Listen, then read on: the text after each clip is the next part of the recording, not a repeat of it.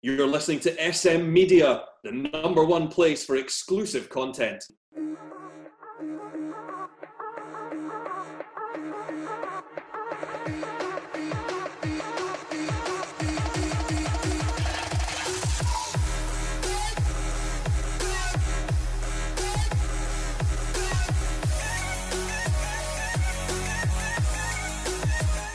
Hi everyone and welcome to this week's episode of the Scottish Football Show right here on SM Media. I'm Scott McPike, your host as always. Pleasure to be here. Shankers is joining me as always every week. How are we doing, Shankers?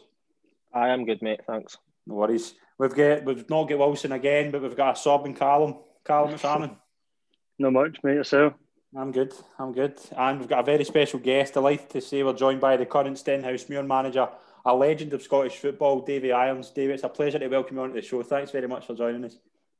No, it's a pleasure to be here. Thank you. Thanks for that introduction. No worries. How you doing? Are you all right? Yeah, good.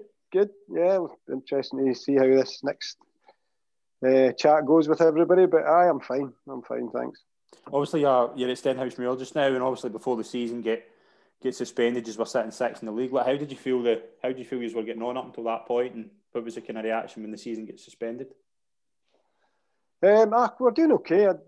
A bit inconsistent, obviously, going by us. I think we've won 3, drawn 3 and lost 3, so we're kind of a bit inconsistent, but we're really struggling with injuries as well, to be fair. So this lockdown if we do come back and play, it might actually be a bonus for us, but I wasn't overly surprised when we get pulled again. It'd been muted, I think, a week or 2 previously, so when they did decide to stop it, I thought that actually saved us a trip to Peterhead on the Tuesday night, so I wasn't complaining. Brilliant. We've just got a wee announcement as well just before we start. We've had the last couple of hours we've had some news from the West of Scotland Football League about what the plans are for the season. Shankers, I just want to get your just if you want to fill us in just what the statement says and what the ramifications will be with that. Basically, I'll just say a brief read through it. It's almost as if they said that the fixtures that they've got in place for obviously which was going to be for the coming months to the end of the season, they're withdrawing the fixtures and they're going to draw up a new set of fixtures that will take them to a point where they feel that that's enough to declare a team champions. The way it looks as if they're going to try and get at least 50% of the season played, and then the title will be decided basically on a points per game basis, which what they did last year as well. But obviously, the league was moored into a later stage. But I'm sure the boys, the teams that are in the league, will just be happy to try and get some football played. But I'm not sure if it's practical under the current circumstances. I mean, the team that's sitting top of the league, the now Clydebank, they've played 4 games. They've won all 4 games, but 4 games played coming into February in the league season isn't really too great. So what would happen? So would that mean a lot of kind of fixture congestion just to get the season completed? One of the things was in the statement, if the game is off at the weekend due to a problem with the pitch or whatever, the pitch isn't playable, the fixture they get called off, they need to try and play it within 11 days, I think it was, which, well, I don't know whether, say, teams don't have floodlights or something, they can't maybe play it on a Wednesday night or whatever. I don't know how they're going to work with that, but it looks as if there could be a lot of fixtures that get played in a short space of time. David, what would your kind of thoughts be in that? See if that was the kind of avenue the SPFL went down to get the League 1 and League 2 resumed. How would you kind of feel about that if that was the avenue they went down? I don't think I'd be too chuffed, to be honest. I think when you start the season, you expect it to finish, and if you can't finish it for whatever reason, and it was probably a bit controversial, either make it null and void, or maybe the best way, as they did it last year, is a points per game basis. But it's unfair on every single club. I mean, you saw the teams that suffered last year in the senior level with Hearts and Partick Thistle particularly,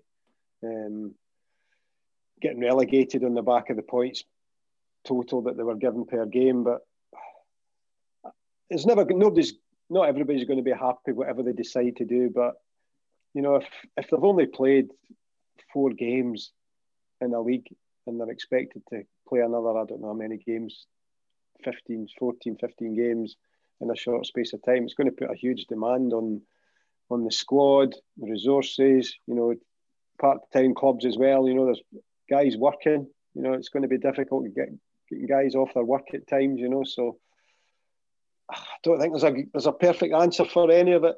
But whatever the outcome will be, you've just got to go with it. You've got to put your trust in the authorities and say, right, well, if that's what you're making your decisions on, then we'll go with it. But I'm quite sure it'll not please everybody, regardless what they decide.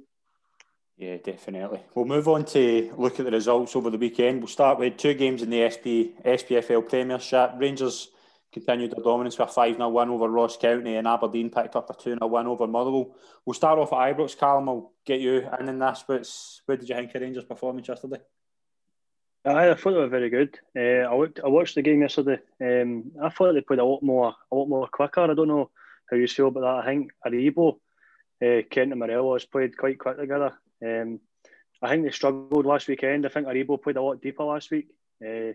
Obviously, it's a big miss not having Arfield and not having a Jack and that in the team and Ruth.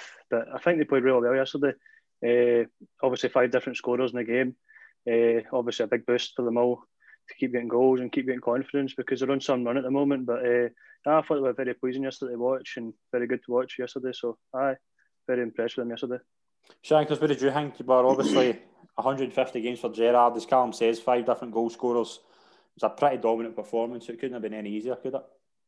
It was almost the perfect performance. 5 goals, 5 different scorers, clean sheet, a lot of good individual performances. One that stuck out for me was Hadji. I think he's done really well to get back in the team and be a mainstay after he was missing but he wasn't in the team a lot at the start of the season, and he's almost worked to get back in it. And I don't think there's a question about his technical ability, but there was a lot of folk. I know when he first signed, the press were saying about his work rate and that in where he played before. But that's one of the things I've been impressed with. He sees off the ball. He works so hard for the team now. I don't know whether that's been something a reason why he wasn't playing at the beginning of the season, but he's going to be a mainstay in the Rangers team now, and it'll be hard to get him out it. But Aribo, Hadji, defensive clean sheet, goals in Hollander on the score sheet. Gerrard will be pleased with yesterday's workout. David, how impressed have you been with Rangers this season, and how kind of dominant they've been? And do you see any cracks in the way they're kind of playing? Is there any sign that this team could blow up? No, I mean, I think like most people, you've got to take your hat off to the way Rangers have gone about their business. I think they've certainly, from this time last year, they've really kicked on. I think Steven Gerrard and his coaching staff have got them playing in a shape and a system. They're unbeaten this year. They've got a real strength in their squad. When you look at I think 1 or 2 names have already been mentioned, like I said, Brian Jack, for example, came back yesterday for first game in a long time. So, and they've got such a load of quality sitting waiting to come on, Jermaine Defoe, people like that. But I think they could really threaten Celtic's invincible, season in the league. I think Rangers could quite conceivably go through the season unbeaten. Albeit last week they got a wee scare against Motherwell. I mention that because my 2 sons are Motherwell fans, so they were they were gutted when Rangers equalised. Still say it was offside, but no, I think been superb. Obviously, Celtic's problems have probably just made Rangers even stronger. The way they've gone about their business quietly. Celtic seem to have been taking all the flack and all the stick. Well, Rangers are just going through the motions, winning week in, week out. To be honest, I did expect Ross County to be a tougher opponent for them, especially after the last week's victory over Aberdeen. But obviously, Rangers have just brushed them aside and scored 5 goals, and very convincing. Definitely. Another game as well in the Premiership. Aberdeen won 2-0 against Motherwell. Hoban and Considine get the goals. The game kind of changed after the red card, but it's a big boost for Aberdeen, as you say, getting that win after a poor result last week. We'll move on to the League Cup semi-final. Davey, as well, like how St Johnstone beat Hibs 3-0. We'll start with the one yesterday. How big an achievement was that for Callum Davidson, and how much confidence will he take from a win like that against a big team like Hibs? Oh, massive. I think he'll be absolutely delighted, as with the whole club. I think credit to Callum, he's taken on the job, and I think he's quietly put his own stamp on the team. And I think I did listen to the game. I was working last night, but I was listening to the game on the radio. It seemed like Hibs were quite dominant in the first half, but St Johnstone got in front, and then the second half they obviously scored another 2 goals. But no, I'm delighted for Callum. I've known Callum for a long, long time, and he's a really good guy. And I think he's putting his own stamp on his team. And I must say that it looks like it could be a Livingston in the final, but I wouldn't like to say who could win that one. But no, I'm delighted for Callum and St Johnstone. Yeah, definitely. Callum, what did you think of Hibs' performance? I know you texted me last night saying you thought it was a poor performance for Hibs. I think David said it there. How I think Hibs had a chance for Jamie Murphy in I think it was open 10-15 minutes of the game. He looked as if they could score. But no, they looked quite threatening in the opening half an hour of the game. Then in the second half, I thought St Johnstone really came into the game, started to play some good football. Hibs struggled a wee bit, I think, with St Johnstone. Sorry, how they played. They kind of played against Rangers the way they played against Rangers. They were kind of in compact. But no, I think Hibs will be disappointed with the way they started the game, and obviously not to get the early goal. But no, I thought Hibs in the second half were very poor, and then obviously St Johnstone came in, played very well. But no, I think Hibs will be disappointed. Shankers as well. It looks as if it's going to be Livingston in the final. Did you think at the start of the season the League Cup final would be St Johnstone against Livingston? No, I don't think anybody could have told you that. Especially with Rangers, what going on and playing so well throughout the season, and when Celtic went out, a lot of folk would have put Rangers favourites to win it. But it just shows you once one of the old firm teams out, everybody gets a wee bit of confidence. And with Livingston's form getting into this game just now, it's still 1-0 at the moment, but they would have been confident getting into this game. And I think all 4 teams would have probably fancied themselves quietly. They wouldn't be going out and shouting it, but I think all 4 teams deep down in the dressing rooms know that this is a chance for them to go and win a major competition. We've just got a wee question as well about Rangers. I just want to go through it. What is everybody's thoughts on this Rangers team? Could they go the season unbeaten? Start with Shankers. Well, I don't see why no. The signs that they've got so far, as David said, a wee scare at Motherwell and that, but just the amount of clean sheets that they're keeping and scoring goals. Last few seasons they've been relying on Morelos' goals a lot, but everybody yesterday 5 different scorers. There's goals coming from all over the pitch. Defenders scoring for set pieces. Aribo, players like that chipping in with goals. So I don't see any reason why they can't. But the way they're playing now, it's everybody's cup final to go to Rangers, and that'll be a wee incentive for them to try and go and beat them and knock them off this unbeaten run at the moment. Definitely. Callum, any questions you want to ask about anything? I know you said to me a few questions. I did have a question earlier on, but I forgot it now. I was thinking earlier on, do you think that Morelos has done enough to maintain a move like so this season coming up for this season? I know the last couple of seasons before then he scored amazing goals in Europe and stuff, but do you think he actually now deserves a big move, like to maybe the English Premiership or the Spanish League? Do you think he deserves a big money move, or has his price went down after his performances this season? That's to everyone. What do you think, David? I think that is quite a good point, because I think there is a different Morelos to last couple of seasons, but we'll give that to you, David. What do you think?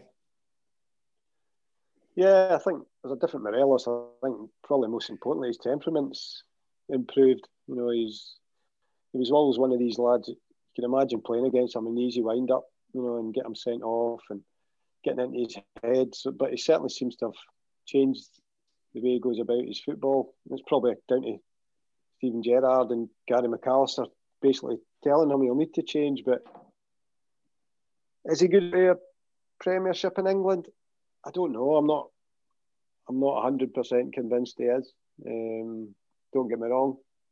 You look at Lyndon Dykes going down to QPR in the Championship and doing reasonably well there. So maybe I'm well off the mark when I say I don't think Morelos would go to a top Premiership side in England. But I'm quite sure Rangers, the way they're playing and the way they're going, would be quite happy to keep him anyway. I think the pressure to sell him's probably not there this time. I think Rangers they seem to have got their financial situations on track and stable, so there probably is no real pressure to sell Morelos, whereas a couple of years ago there might have been. But no, it'll be interesting to see if anybody would throw a wee dangle a 15-20 million pound offer to Rangers to see what they do with it. See. Definitely. Shankers, what do Would you you take him at Stenhouse Muir, David? Nah, he probably wouldn't get in my team, to be honest. Yeah. What do you think, Shankers? I know you've been quite vocal on how impressed you've been with Morelos kind of this season, playing a kind of deeper role, but I think that's a lot of folk are going on about his performance because he's not got the same goal return, but I think he's taken a lot of that out of his game by trying to come and link it up. Whether I think that's his game, I don't think so. I think the word maybe raw. I don't think he's really technically gifted, but I think he's more a player that plays between the 18-yard box and gets in the box for goals. I don't think he's one of the players that drops deep and links it up. I think he's better playing on the shoulder. And you seen the Old Firm game, he got the best thing he done. He took near beat on in behind and he had to bring him down.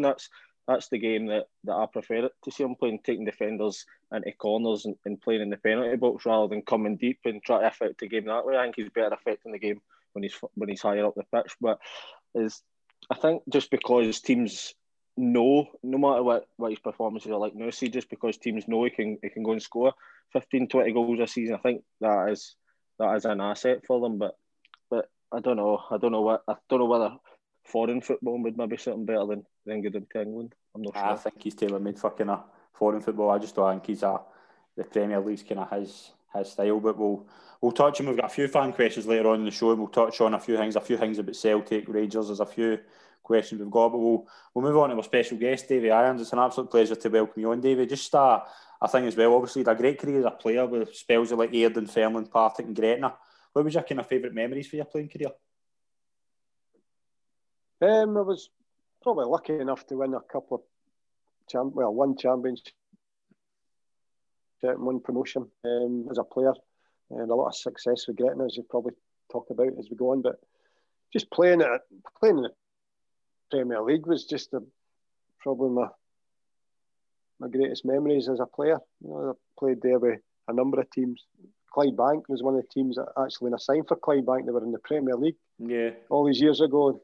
And now we mentioned them, they're playing in the West of Scotland Junior League, but they were actually a Premier League club when I signed for them back in 1980, 85, 86, when about then. So it was good to play there. Went to Dunfermline, Thistle, St Johnstone, all my clubs that I played with. I was fortunate enough to play against some really good players and with some really good players as well. So a lot of happy memories. And these podcasts, I've done a couple now, and it's nice to remember your career and people talking about it and asking you about it. So for all the pandemics being a nightmare, it's also given us a chance to reflect and look back and talk about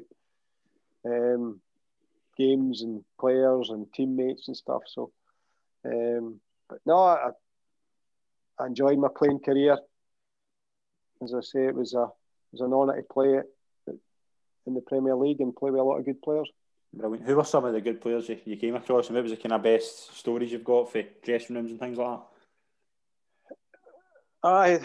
It's a lot of stories. I'm quite sure some that can't be mentioned, but playing wise, in the 80s and the 90s, there was some really Scotland's. I mean, my debut at Ibrox, Graham Souness, Ray Wilkins, Richard Gough, McCoy. You're playing against guys like that. Celtic had Paul McStay, John Collins, Dundee United had, some really good players, McKinley, David Bowman, Jim McInally, Duncan Ferguson, Hearts had John Robertson, Hibs,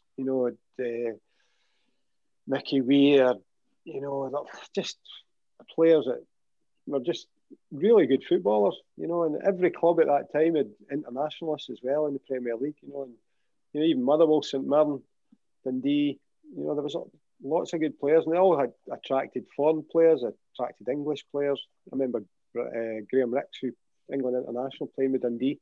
Yeah. Motherwell, St Mirren had Victor, Spanish captain, Stevie Archibald, guys like that coming and playing in the Premier League. It was brilliant. And then even towards the end of my career, Rangers had Loudrop, Gascoigne, Celanio. It was just, I used to have some sleepless nights on a Friday night thinking about playing against some of these guys. But no, they were tremendous football players. And I think that the standard of Scottish football then, I'm not saying it isn't good now, but the standard then was really, really good. Yeah. And Rangers, particularly, the year Rangers got to what was the semi-final of the Champions League. I know it was the old format, but we played when I was at Thistle. We beat Rangers that year. So that just shows. Was that when they didn't beat Marseille?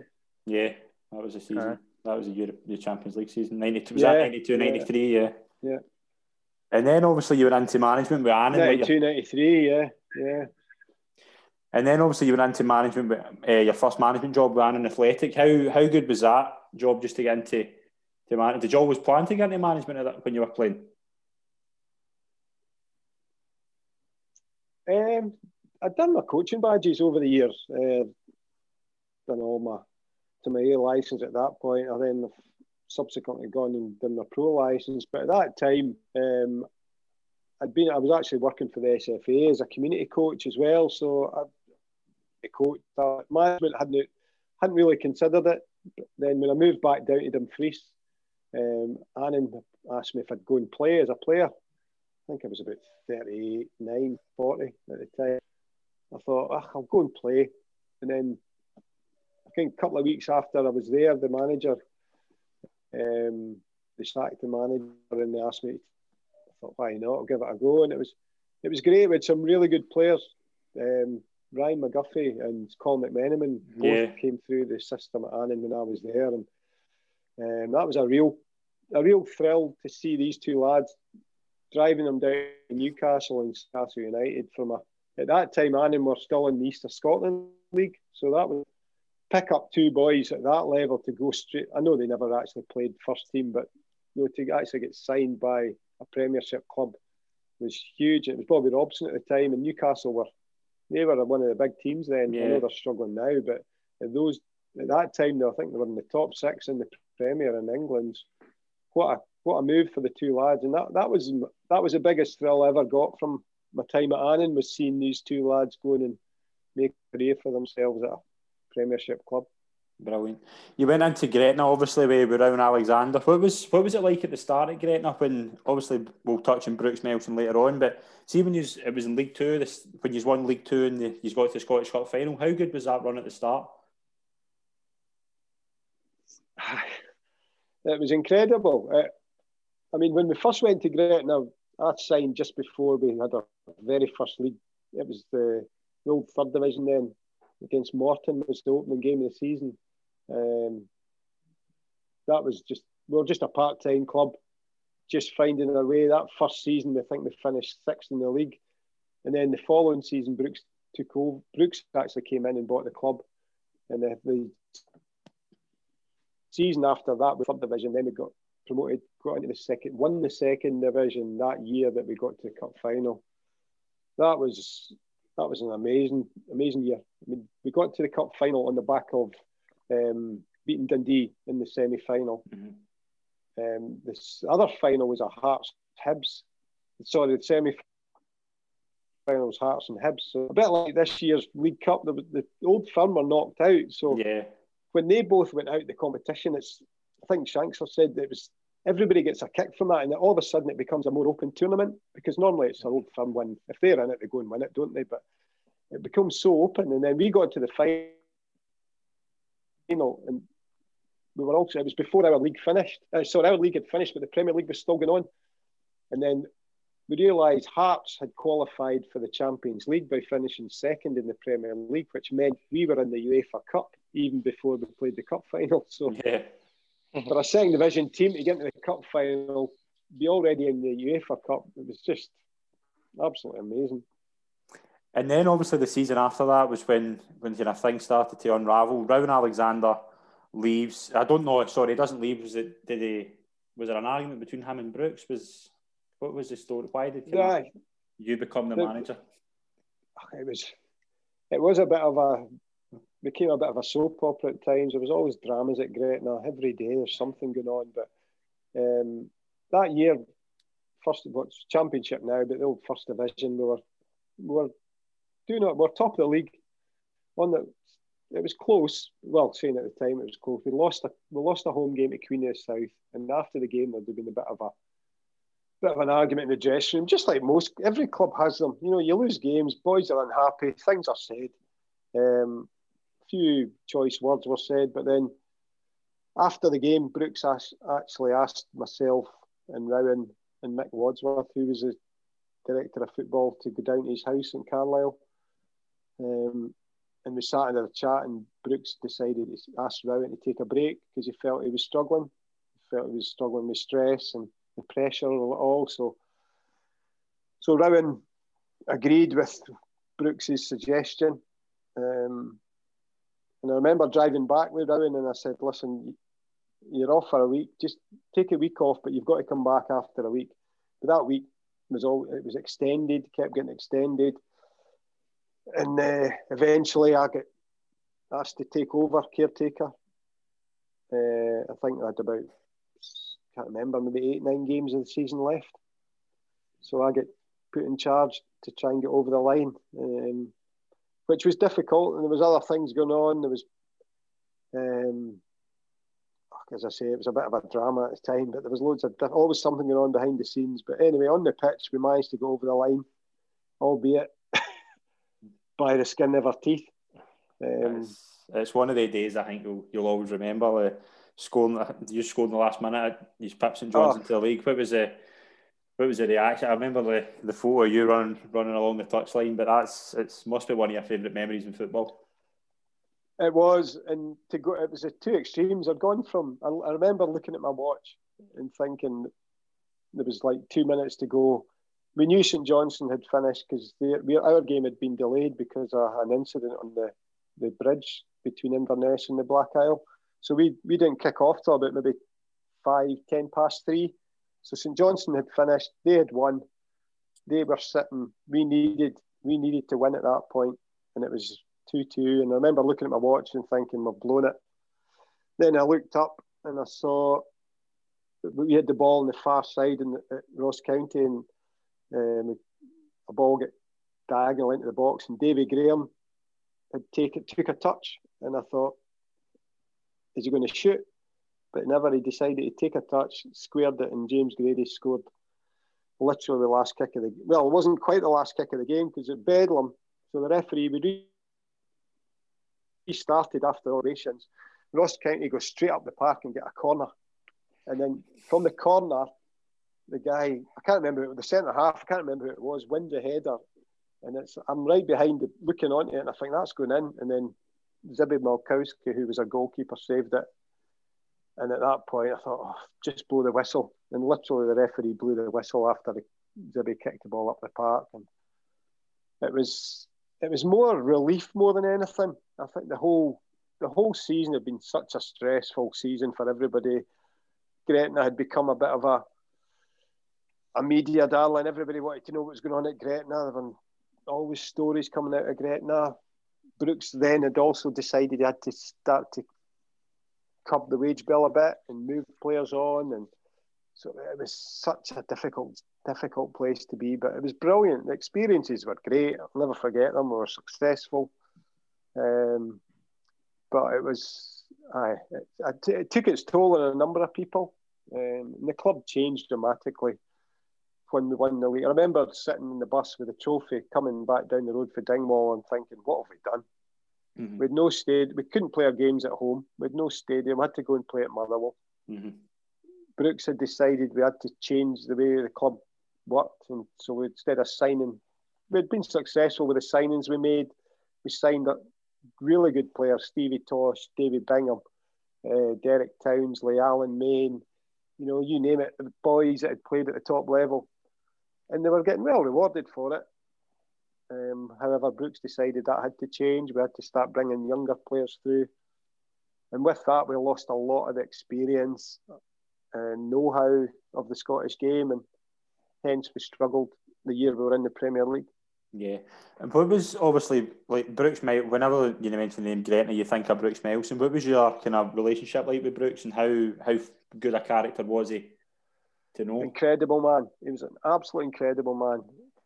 He was so dedicated to Gretna. He just loved being around the club. He would be in every day. He would do all sorts. He'd make lunch for the players. He'd come in on a Saturday and make pre-match meals. He just loved being around the club. I remember sitting with him one day, quite near the start of it all, and he said, I want to get this club into the Premier League. And sure enough, he did it. And he did it against all the odds. You know, he didn't go into boardrooms. He sat with his pals in the terracing, or stood in the terracing, or in the stands. He never went to any boardrooms. He didn't like any of that kind of stuff. He was just a fan who loved being involved. He said, he wasn't being blasé about it, but he said, some millionaires buy a yacht and enjoy it. He said, I just want to enjoy my football with a wee club and see where we can go. And with that, he brought a lot of people together, and he did a lot of good work in the communities. That's people don't really remember much, but he set up free coaching schools for all the primary schools in Dumfries and Galloway. You know, he employed a number of people out with, not just in the football club, but from the community side as well. And he was just such a nice, generous to a fault. I mean, nothing was ever too difficult for him. He would always find us. There was never a problem too big. He says, we'll always find a solution to our problems. And as I say, he was just such a gentleman.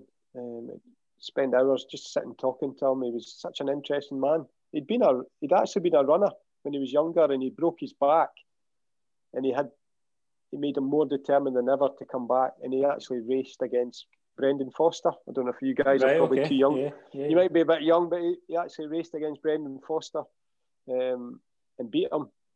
And that was after breaking his back when he was a kid. So I think that's where his ambition and desire came from. But an amazing man. And I know that he got his critics would say about Gretna buying their way to the Premier League and stuff, which, listen, I'm not going to argue.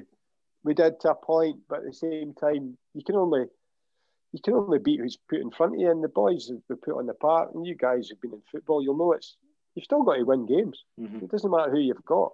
You know, you've still got to win games, and he created an atmosphere at a club, and we just had an incredible journey. And see, obviously when you went into the Premier League, like you, and then the kind of administration set in, like were you saddened by how it kind of ended? And what do you think was a big kind of factor for the reason that all kind of went down towards the end? I think the biggest, right away, I think I touched on it earlier, the biggest thing was playing at Motherwell. Mm-hmm. Right away, we had the heart ripped out of the club. I mean, if we had played our games at Raydale, okay, might have only had 3,000 at the games, but they'd have been full every single week. And we guarantee we'd have got more points playing at home. Yeah. There's no question. But to go straight up to Motherwell, right away, we had no connection with the club. It was just a stand and just a stadium we were using. And to expect the people to travel from Gretna every other week to watch us right away that was going to kill us. It was never going to happen. So I think from that day on, that was the downfall. You know, financially it was becoming harder for Brooks to keep funding the club. You know, we're obviously struggling on the pitch at that time. We tried to change the club and bring in younger players. and it just wasn't happening for us. And ultimately, Brooks actually took ill, seriously ill, and at that point, his family, his wife, and his sons decided that they weren't going to fund the club anymore. They took the decision out of Brooks' hands because he was seriously ill. And once Brooks pulled out of the club, it was never going to be sustainable. And I think it was February, March time they went into administration. And then you left and went on to Morton. What was your spell like at Morton? Interesting. I think to go from the extreme of having a chairman who was absolutely fully supportive of you. Well, Brooks, he wasn't the chairman, but he was the owner. But he was brilliant. He supported me in everything that I did. I could speak to him. We'd have lengthy conversations lasting for hours, and he was just such a knowledgeable and experienced man. To go from that to a different type of chairman at Morton, Douglas Ray, who was very much a dictator's maybe a bit harsh and a bit strong, but he just loved to. He wanted to control everything, and I found that difficult. I found that really difficult considering where I'd come from. But the challenge of keeping Morton in the championship, that was my first job. And I think we had 10 games left. We were bottom of the league, and we managed to stay up in the last game of the season. So, and then the one full season I had, I think with 3 games left, we could still get promoted, but ultimately we didn't. And we finished in a bit of a downer. But I thought I'd really improved the club. We'd moved us forward, but it was a difficult club to work at. As I say, Douglas Ray wanted to pick the team. He wanted to make substitutions, tell who to sign, and so it was a difficult club to work at. And I think recently you've seen there's significant changes at Morton, and hopefully it'll be for the better because they've got there's a real potential down there. I know everybody says fan bases and all that, but Morton generally has got potential to be a decent sized club. When you look at Hamilton, St Mirren, Ross County, there's no reason why Morton couldn't be one of them, but for whatever reason I think they've been held back. And I'm not saying it's purely down to the previous owners, but I think they did have a lot to do with it. Yeah. Obviously you had a career change outside of football, and you'd spells at your first spell at Stenhousemuir, Carlisle, when you went back to Gretna, obviously with the new club. But what was your kind of feelings like after Morton? Were you kind of happy with how kind of management was going again? When I kind of lost, to be honest, Morton was the first time I'd ever been sacked, so that was right. That was difficult, and that was the turning point. I thought, I'm not going to have a career in football that's going to allow me to look after my family and pay my bills. So I decided to look at an alternative career, and I joined the police. And I've been in for 10 years, and I've loved it. It's been one of the best decisions I've ever made. But and it's also allowed me to, for a period of time, I couldn't get involved in football. However, when I changed my role within the police, it allowed me to get back into football. And at that point, I managed to get back into Stenhousemuir,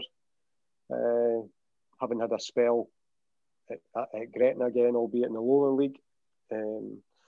Carlisle United, I left the police actually for a year, went to Carlisle as assistant manager there, but that didn't work out, which led me to rejoin the police again. So I've had a few dodgy decisions, but I'm still here. Brilliant. Still kicking the ball. We've got a question for Andy Rogers, you used to manage him at All right, yeah. Ask Davey why he took me off for Kenny Duker in his last game at Steny. It's a decision I regret. No. Did that lead it to be your last game? Yeah, he was. He's a good player.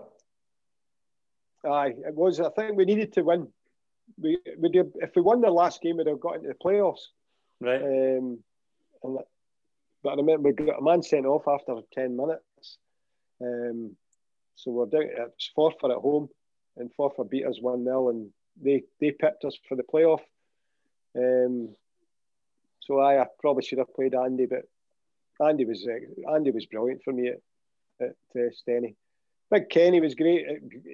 Kenny Duker was a legend at Gretna. I mean, Kenny Duker, what a career he had. But unfortunately, when he came to Steny, I think it was the only club he couldn't score goals for when I brought him to Stenhousemuir. So,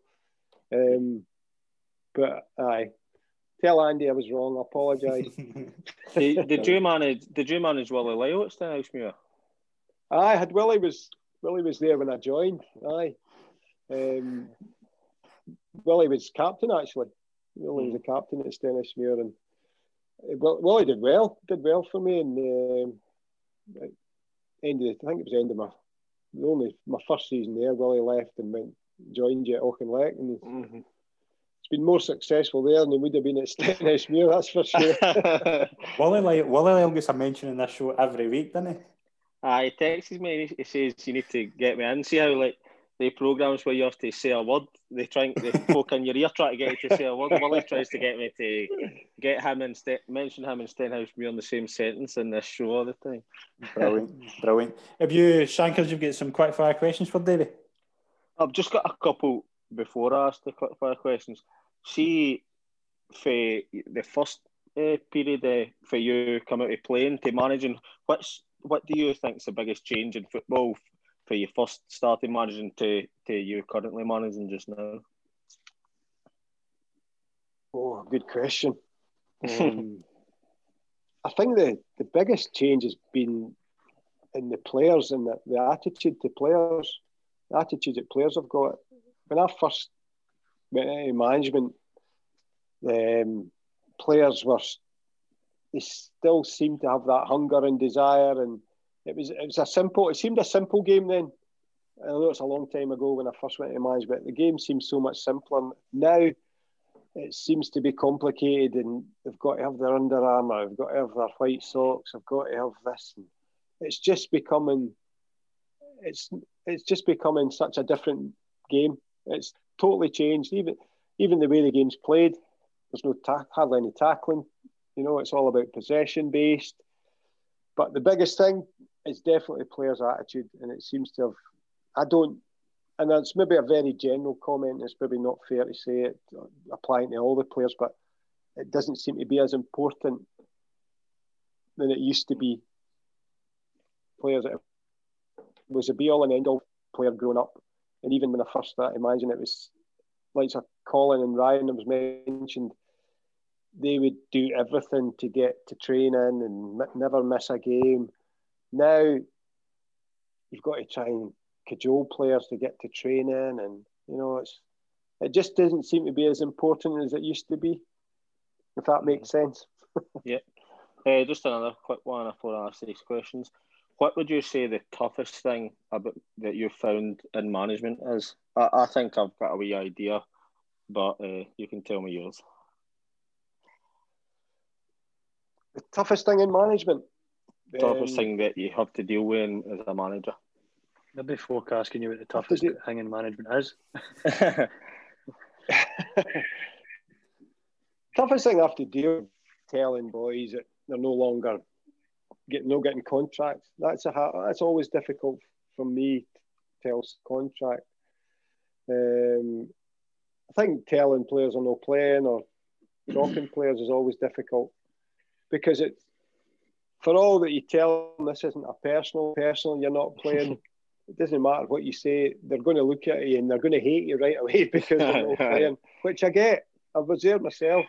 I'd been there myself 30 years ago. I used to hear when he never played me, but from being from the coach's manager side, it's a horrible thing to say, listen, lad, I'm sorry, you're not playing today or whatever, but that takes up more of your time than actually dealing with the boys who are playing at times, so I've got to say that's the worst part.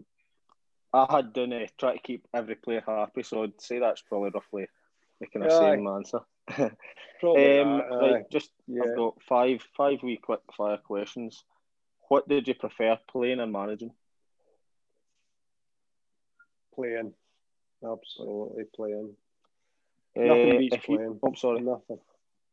If you could have one of these players in your team, your Stenhousemuir team now, who would it be, Messi or Ronaldo?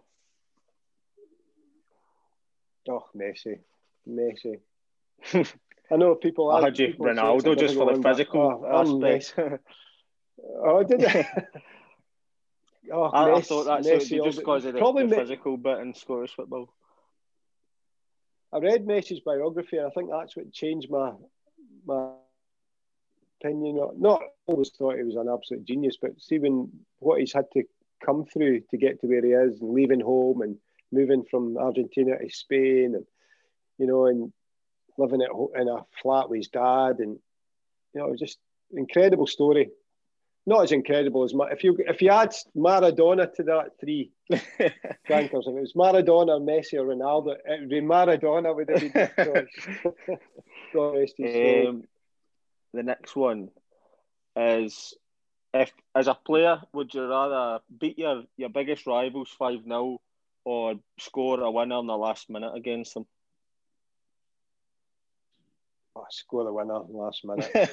No, that's what everybody's said so far. You know what it's like. There's no comeback. There's no comeback. I mean, it's the last minute. It's a winner. There's despite what's happened in the 89 minutes previously, they can't come back at you, can they?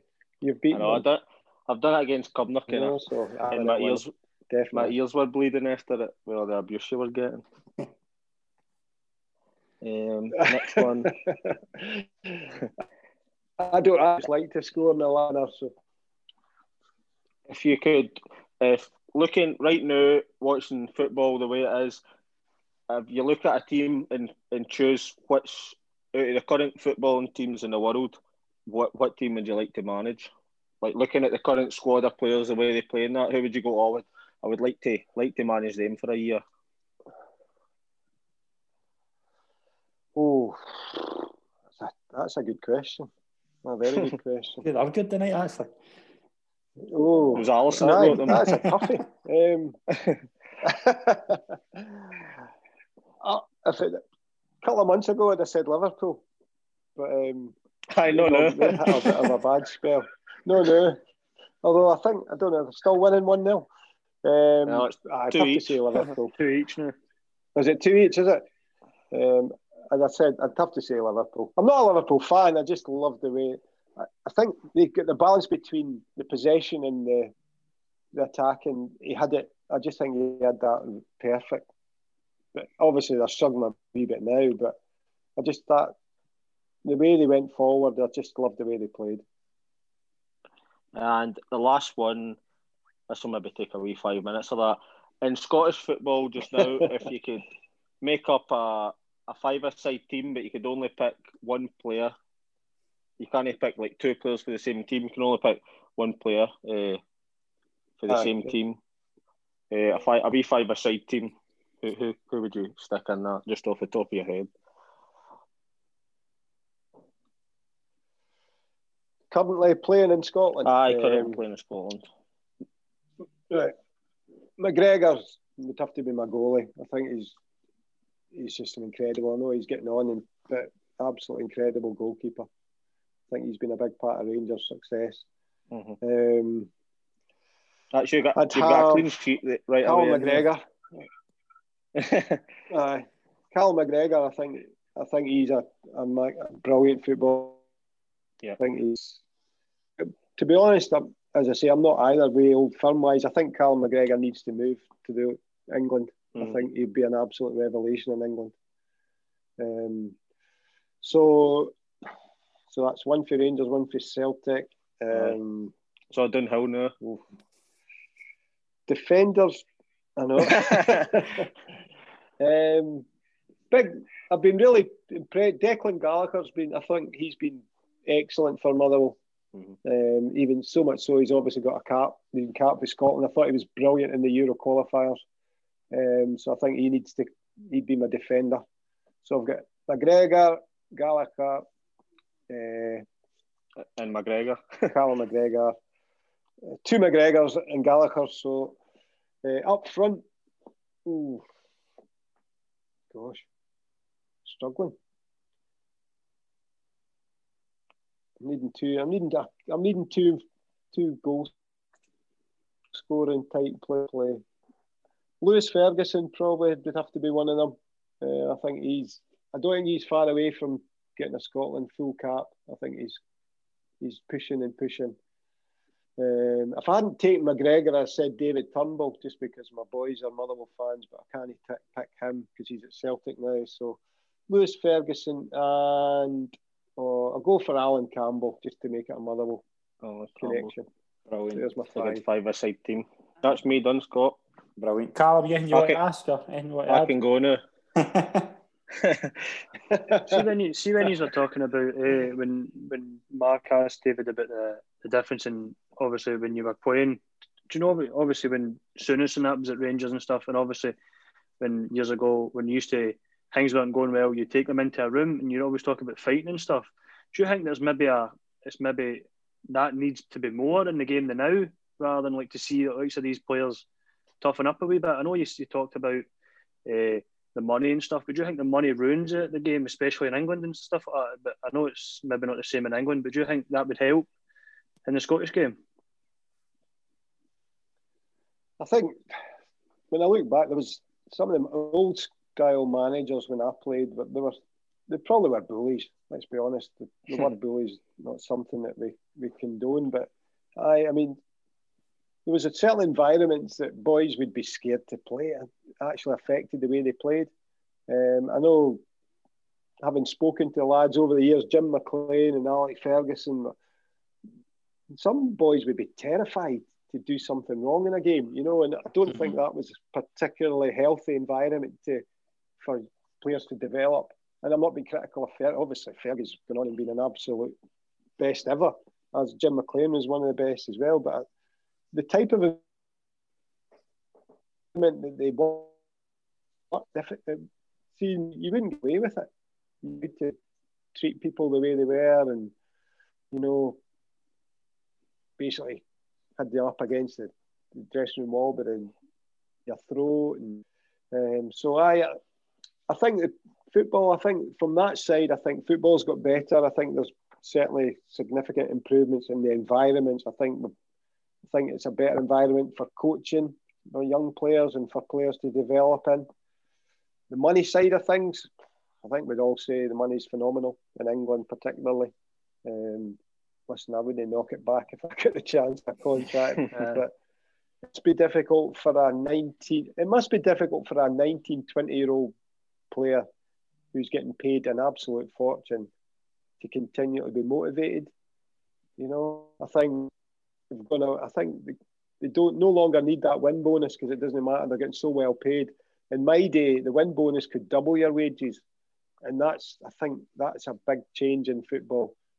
I think that really made players want to win. I'm not saying they don't want to win now, but it's certainly really competitive in my day. I remember getting a win bonus at Dunfermline when we beat Hibs in the semi-final. Quarter-final of the League Cup it was. It was a four-figure. It was incredible. You know, we couldn't believe it. You know, but I think the money has gone mad. There's no doubt about that. But listen, if you're a player, you'd take it, wouldn't you? Yeah, definitely. We've just got time for a few more fan questions as well. We've got one from Tag Griffin 22. David, it must be strange playing in front of no fans, but have you ever caught yourself thinking, thank God nobody was in to see that? If the answer to that was yes, what happened for you to think that? Probably every week with my team performances, I thought, thank God nobody saw how bad we were. But no, to be honest, I can't remember anything specifically thinking, thank God nobody saw that. But it has been strange, and I do think it's for the detriment of the game that we're not getting people in to watch. There's no fun for the players, really. It does have an impact. There's no question. I mean, sometimes you think you get fed up listening to people shouting abuse at you, but at the same time, you know, you do miss that atmosphere that's generated by. I'm not saying we get big crowds, but even 400 or 500 people generates a decent environment and decent atmosphere. So we miss it, but hopefully it'll be back sooner rather than later. But then again, when that'll be, I have no idea. Yeah, definitely. Yeah, you want to add something? Hi, Koska.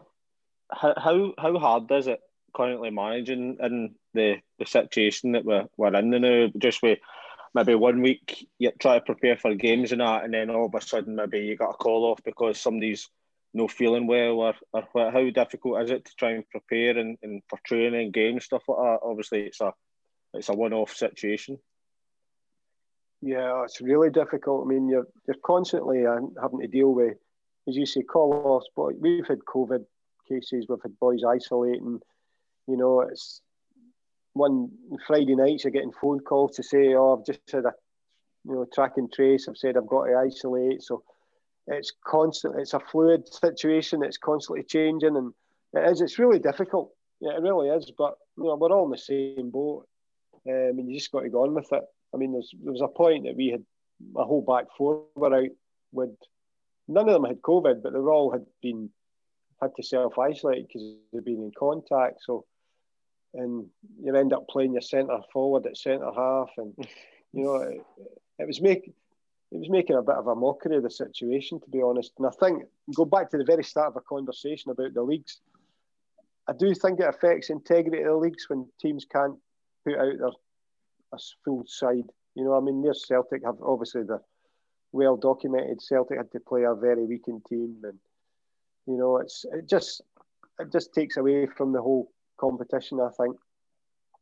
Is it true you actually tried to get Jonathan Tiffany to isolate so you didn't have to play him? I know, I locked him in a room. Tiff, he did have to self-isolate, but he's but that was a bonus. The players were happy with that. Brilliant. Callum, anything you want to ask? I know you've got a few things you want to ask the boys. Obviously we've seen the last couple of days without the Celtic manager job. I've seen Rafa Benitez is in the lineup now. Do you think, I've got two questions to ask about this. Do you think Rafa Benitez would change Scottish football? And obviously to David, who's the manager in Scottish football now, what do you think's next for Neil Lennon? Obviously you can answer whatever question you want first. Benitez, I can't see Benitez come to Celtic, to be honest. I don't think Benitez would have the impact that Brendan Rodgers had. I don't think he's that type of manager. Personally, I don't think he didn't make Newcastle particularly tough to watch. I know he kept them up and stuff, but I'm not sure. I'm not sure Benitez would be the right man for Celtic. As for Neil Lennon, I feel for him. As I say, you feel for every manager. He's going through a difficult time, and it was always going to happen at some point. There was no way Celtic would continue winning everything year after year. It was never going to happen. And Neil Lennon's obviously the manager who's in place at the time when that success has started to deteriorate. They've lost the chance of a 10 in a row, which seemed to be the be-all and end-all for Celtic fans. And Neil Lennon's taking the rap for it, but I feel for him. I really do. And I can only go by, I've only met him a couple of times, and every time I met him, in fact, he came up to me and shook my hand after I met him at Hampden after we got promoted with Gretna. And he didn't have to, and he came over and shook my hand and congratulated me. I've never forgotten that. I thought, what a gesture for someone who doesn't even know. He didn't know me, but so in that respect, I'd like to see him getting a bit of slack. I know he doesn't always come over as the nicest guy in the world, but he's under a lot of pressure, as is the Rangers manager, Gerrard, saying that I think you're in a goldfish bowl in Glasgow that doesn't matter. If one side's doing well, the other one's always going to be under pressure. And unfortunately for Neil Lennon at the moment, he's the one that's under pressure. But will he come through it? I don't know. I hope he does, but I'm not so sure he will, but I hope he does. Yeah, definitely. When I asked you about it, I said Rafa Benitez is actually 1-6 to get the manager's job, and Eddie Howe's 2-1. And John Kennedy's 9-1 and Jack Ross 12. Do you think they would go the cheap option, the likes of going for John Kennedy and Jack Ross? That's to Mark. I'll go to Mark. I think the way Celtic are in I think John Kennedy should just be as much part of the blame, whether Lennon's obviously carrying the can because he's the manager, John Kennedy's assistant manager, so surely he's somewhat involved in this as well. It's not just all Lennon and John Kennedy's just helping him set out cones and that. I don't know whether John Kennedy's just guaranteed the job, obviously with the bad injury, and they've kept him there. But surely, this is just my own view. I'm not really a big fan of if like John Kennedy's in there working with him. Surely he's just got to take as much stick as. It's different if the manager leaves off his own back and then somebody else steps in. But if the manager gets sacked, surely the assistant and whatnot is got to follow. Do you think Rafa Benitez is going to take? Is giant Rafa Benitez is going to? They're going to be able to pay Rafa Benitez the money they'll need to. I don't think they'll be able to pay the money.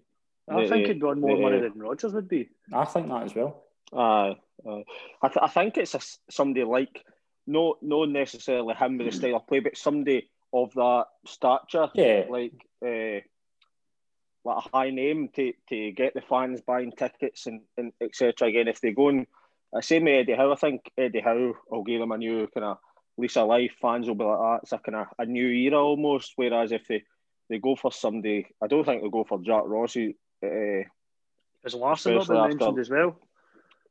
I was reading through the list. There's a lot of names on it, but I think Eddie Howe's probably the one that the more realistic option out of the both of them.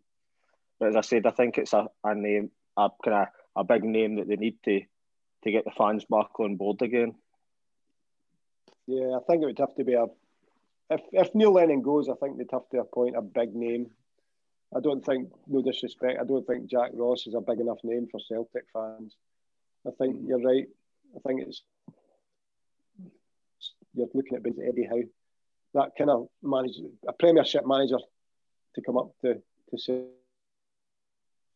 I think it'd have to be that help if Neil Lennon goes, but he might survive this. The pressure on Neil Lennon is 10. See if this was 3 years ago and there wasn't as much pressure as 10 in a row, he would obviously be getting stick and there would be some fans calling for his head, but it wouldn't be nowhere near like what it is now just because he what's at stake. That's probably the thing that's the worst about it all, just because so much is at stake and obviously he's front and centre of it, so he's going to get the slack. I actually feel sorry for him a wee bit just because of how much stick that is actually coming his way. It's because the supporters of the club were almost felt as if they had this. It was just a matter of getting it over the line, whereas they didn't realise how much a dogfight they were going to bring for it. It was almost as if even before they won the league last season and that the focus was already on this season before that season. I think that's what's the biggest letdown for them. They thought they kind of had it in the bag almost. Definitely. Callum, anything else you want to add? No, I was going to ask David a question. I just want to ask, see how you're the manager of Stenhouse just now, do you think the way because the leagues have been stopped, do you think that because of COVID and all that, people have decided, like, they thought to themselves, we don't really want to go up and try and keep a chance of trying to win the leagues and stuff? Do you think actually your team could go on and play like a championship level as well? Do you think your players have got that ambition in their actual in themselves at the moment because of the COVID and stuff? Do you think they've got that ambition? Yeah, I think to be fair to most players, I'm sure they're playing at a good level. If they're playing senior football, you like to think they've always got that ambition. I know it's difficult, the stop-start seasons we've had this year and last year, but I'm quite sure it's not affected the players' ambition. I hope not anyway. It hasn't affected my ambition. I still want to be successful and try and win leagues, but from a playing perspective, I know how difficult it must be for them because they've got to keep training, they've got to keep their levels up, albeit on their own. We've all got training programs to follow it. When you play football, and you guys will know, you play it as much for this camaraderie and the team. You're in amongst a group and you can push each other on. You can help motivate each other. It's not an individual sport. It's a team sport. That's been ripped away from us at the moment. They're having to train on their own, and it's not easy. But I'm quite sure every club that's affected by it will have the same problems, and I feel for the players. But As I say, hopefully we'll get some kind of target that we'll be able to get back sooner rather than later. Do you think it's realistic and enough that the season will get back and playing and played to a finish? Do you think that's practical enough just with the current circumstances? Do you think without it getting stop-start at players isolating, do you think it's at a point where they can just go, right, we can just forget about it now because of what's going on? Or do you think it's realistic enough to get back up and running and get all the games played? Just be, obviously, you're saying guys are part-time, go to their work. There's so many people travelling, go to their work, coming home to their family, then go to football with so many different people. For me, I just think there's too many complications with it all just now to get it up and running and get it finished, played out to a finish again. No, listen, I think you're right. I think there's going to be a lot of real logistical problems. I look at teams like Elgin are in our league. I mean, if they're playing Saturday, Tuesday, you know, the team, you know, Annan are in our league as well, Stranraer. There's a lot of travelling for clubs, and it's physically, it's not easy to get boys to get time off their work, to get all the way up to Elgin or wherever. So, no, you're right. I think I don't know how they're going to do it. If they do decide just to say, right, we finish the games and we only do that by playing Saturday, Tuesday, that's going to be really difficult. We'll not be able to train. You know what it's like being part-time. How do you train when you're playing? So it'll just be a case of turning up and playing games just for the sake of getting the games finished. Mm-hmm. And I think that affects the integrity of the competition. You know, there'll be some clubs that, at some stage, there'll be clubs that are playing meaningless games. They'll not be getting promoted, they'll not be getting relegated. And it'll just be a case of fulfilling fixtures, which nobody likes to, no matter what level, you don't want to just be turning up just to fulfill fixtures. You need to have that element of competition has to be there, you know. Mm-hmm. Definitely.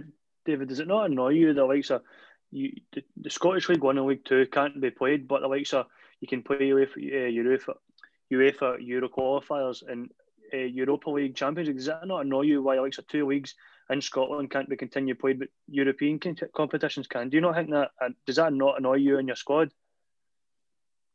It does, but you know, it just doesn't make any sense to me. It doesn't. I don't think there's any sense. A lot of what's happened this last year doesn't make sense. You know, I think should football be getting played at all? You know, when the amount of deaths we've had in this country is absolutely ridiculous, and we're still playing football. You know, I think if our level, why should I know it's all about money, and they're trying to say it's giving the public something to look forward to, having games on TV and stuff, but to have our games stopped, I didn't think there was any need for it if they were allowing the other leagues to continue. Mm-hmm. I think if our league stopped, I think all leagues should have stopped if they were stopping any leagues at all. But obviously, they needed some kind of... I think they stopped League 1 and 2 particularly just to try and soften the whole Celtic carry on. I think the government needed some kind of sacrificial lamb, and I think we were that. I think there was such an outcry about Celtic going to Dubai. I think they needed to do something, and I think the easy option was to stop the lower league football rather than the Premier League. So, but you know, there's people at my club that have lost family members over COVID. So, to me, football's irrelevant when there's people losing their lives. And should we have had any football in this current climate? Probably not. But that's what I was like at the start of your season. Our players had a vote to see what our opinion was about our level starting in the West of Scotland League, and I was one of the players that says that I don't think it should start.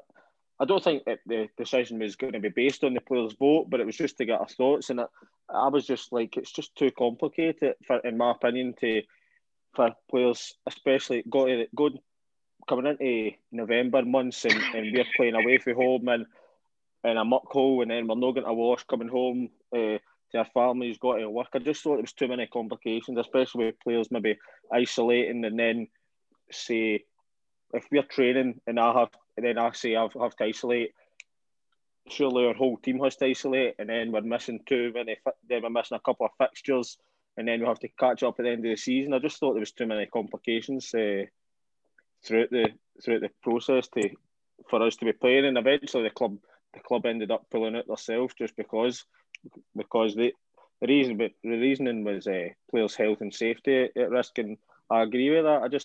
Especially at our level where you're not able to get tested and things like that. Fair enough at a full-time level where they're in every day, they've got the resources and the finances to test players 2 and 3 times a week. But at our level, I just didn't see at this current stage why football needed to go ahead. I know it's a getaway for a lot of folk with mental health and stuff like that, but is there really a need for Auchinleck, Talbot, the tier 6 to be competing when there's a global pandemic going on? I don't think so.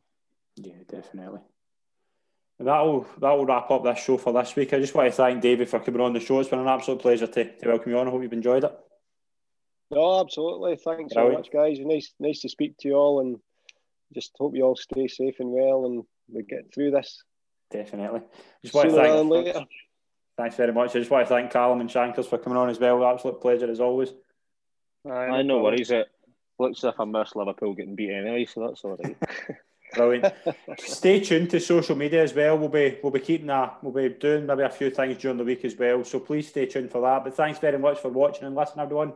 We'll see you soon. Cheers.